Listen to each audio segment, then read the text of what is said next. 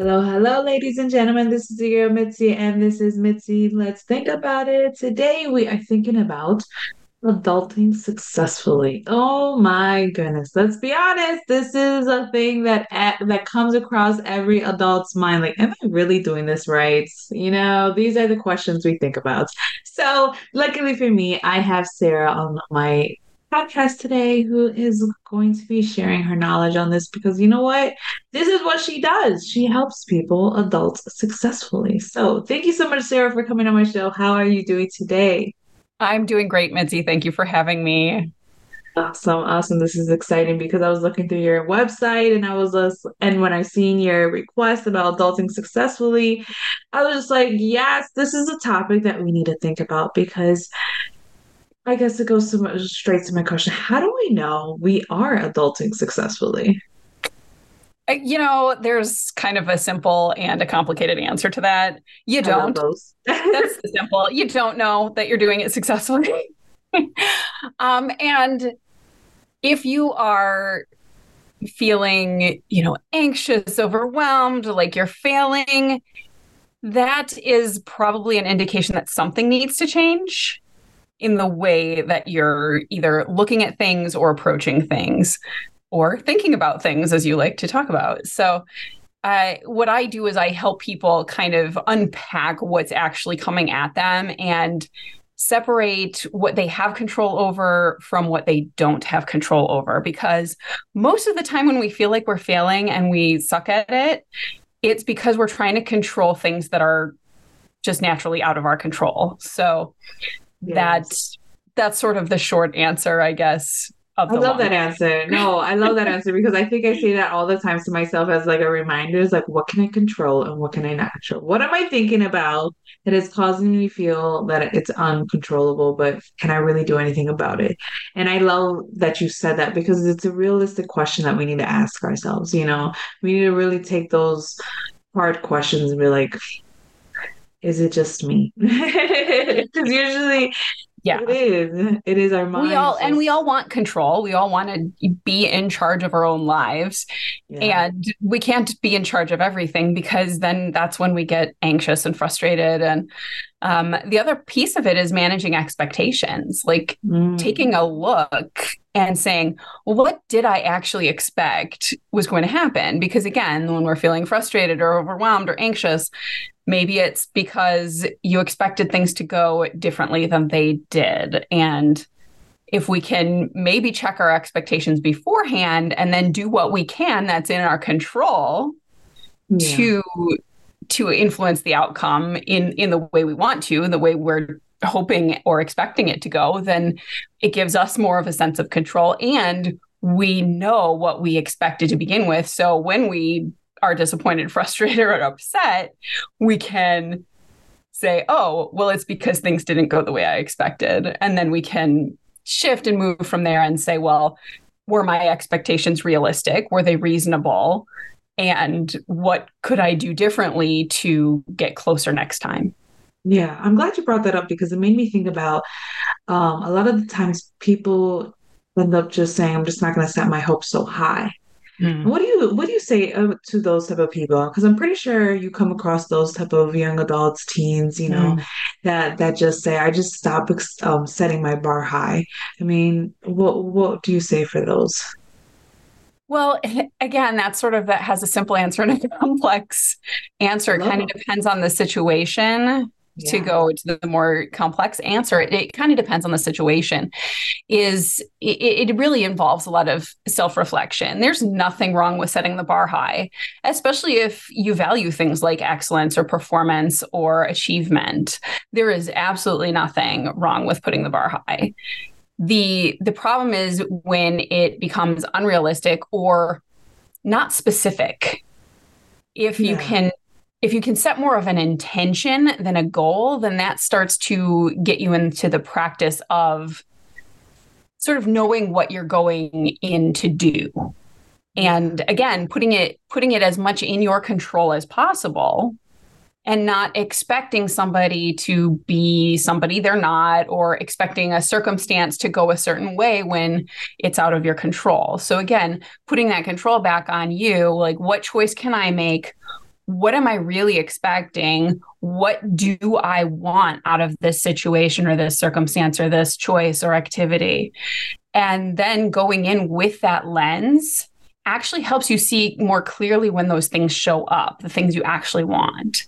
So it's more of an intention setting is kind of how I work, because I don't like goals. Goals Yeah. really hard for me. They seem overwhelming, and I am not great at the analytical reverse engineering of a goal into small steps.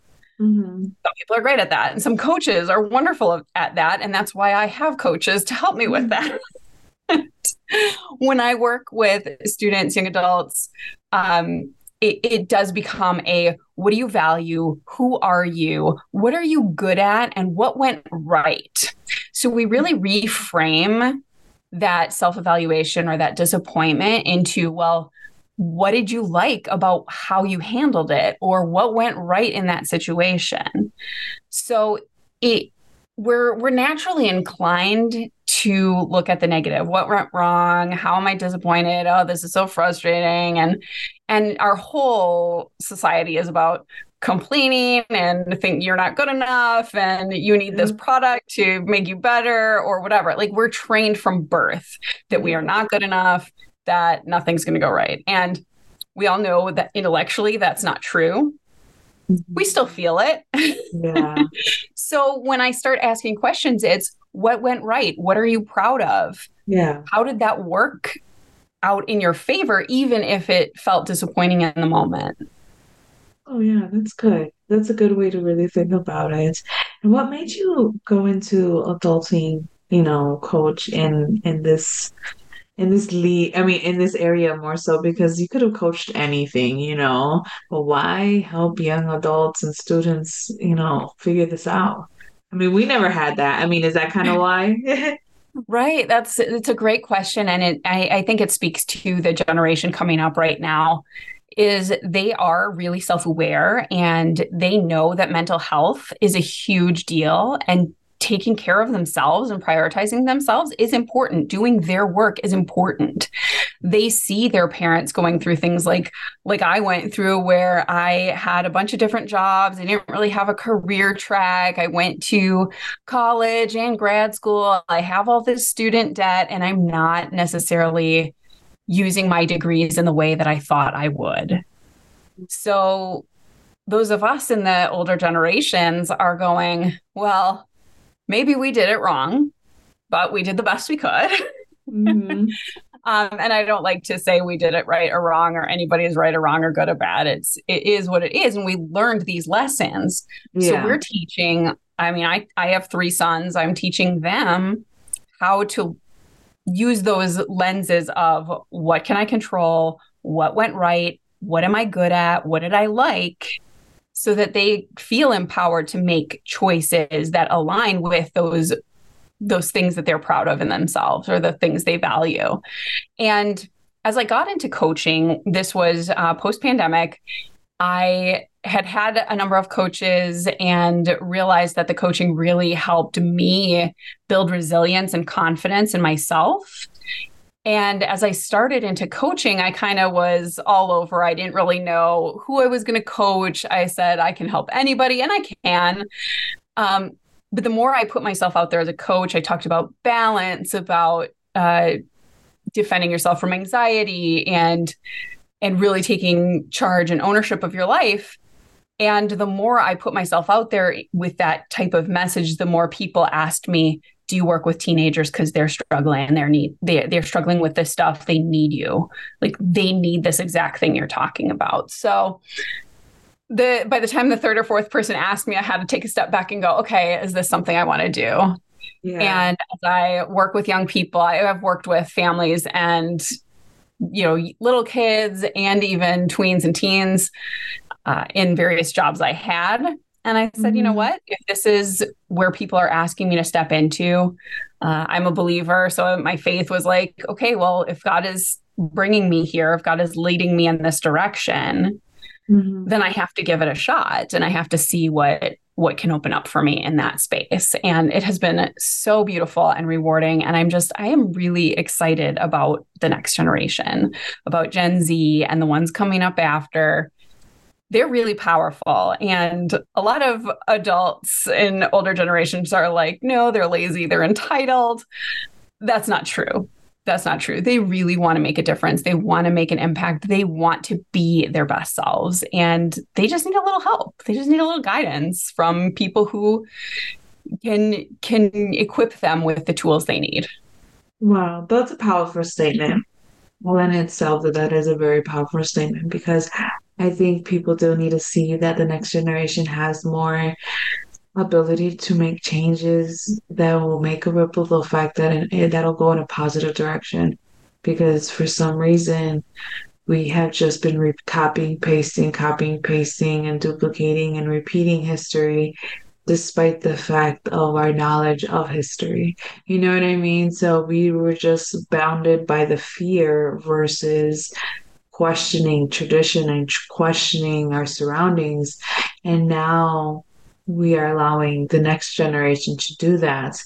And I can only imagine what's going to happen if we allow the next is going to do the same thing, and so on and so forth. So it does make a positive ripple effect that we finally needed, but we don't know if we're going to be able to see it or not, because our minds are so stuck in the same, and it's so hard to change, and it's difficult. So I guess it kind of leads to my next question is like, how do you necessarily know the difference between enabling and versus actually helping? Because I think that was the biggest problem from the generations behind us, is that they think they're helping, but in actuality they were enabling.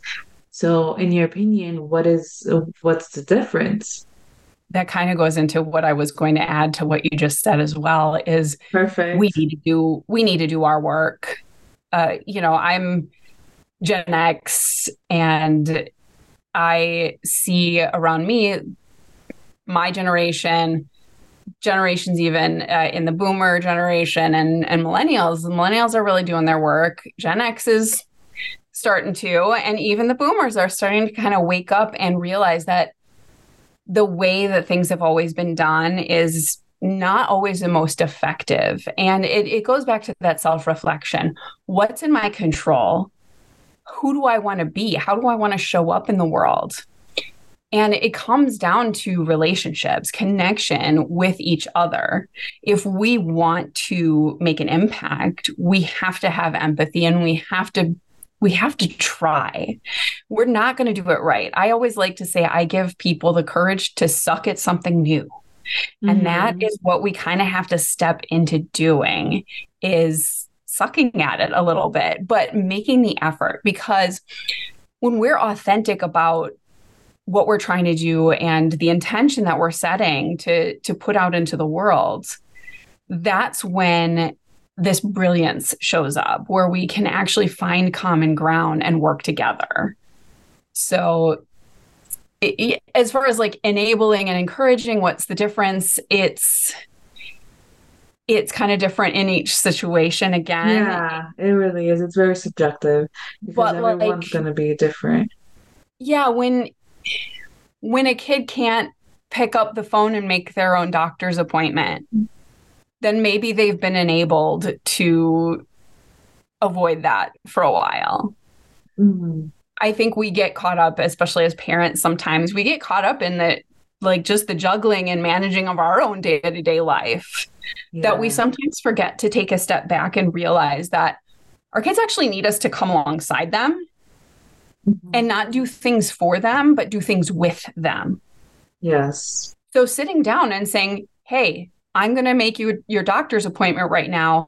Let's put it on speakerphone so you can see that it's not that big a deal, Yeah. so that they get familiar, because that's the biggest fear I see, is the fear of unknown. They don't know like the reaction of somebody else, what it's going to be when they're in a new situation, and they think Yeah. everybody's judging them, because that's what the social media has led us to do, is watch and judge people. Pretty so much. Pretty so much. when That's true. it's putting yourself out there in real life, it's terrifying, Yeah, it whether is. it's a job interview or making a phone call or anything like that. It can be really terrifying if there's not the practice in a safe way. If somebody, hey, somebody's with me, they've got my back, they know what's going on. So it's doing things with instead of for your kids. Yeah, I do think that's very important because when you were speaking, I was just reflecting back on situations where I've had like these crippling moments where it's like, ugh, because I feel like it comes to a point where your parents either enabled or your parents stood by you and helped you along the way, or they didn't do nothing for you. You know what I mean? That's where Yeah. parents fall in. You know what I'm saying? So because of that, the people that feel like their parents didn't do anything, they feel like, okay, we could do this because we've been doing this since forever. But the ones that have been walking alongside, they're like, okay, I'm a little bit more confident because I know it's not that bad. But the ones that get thrown out there and they're just from being You have to figure it assisted, out. you have to figure it out. And if you don't have that actual assistance or not or that outlet to somebody, it is crippling. And that's the reason why you hear about that there's so many people with severe anxiety.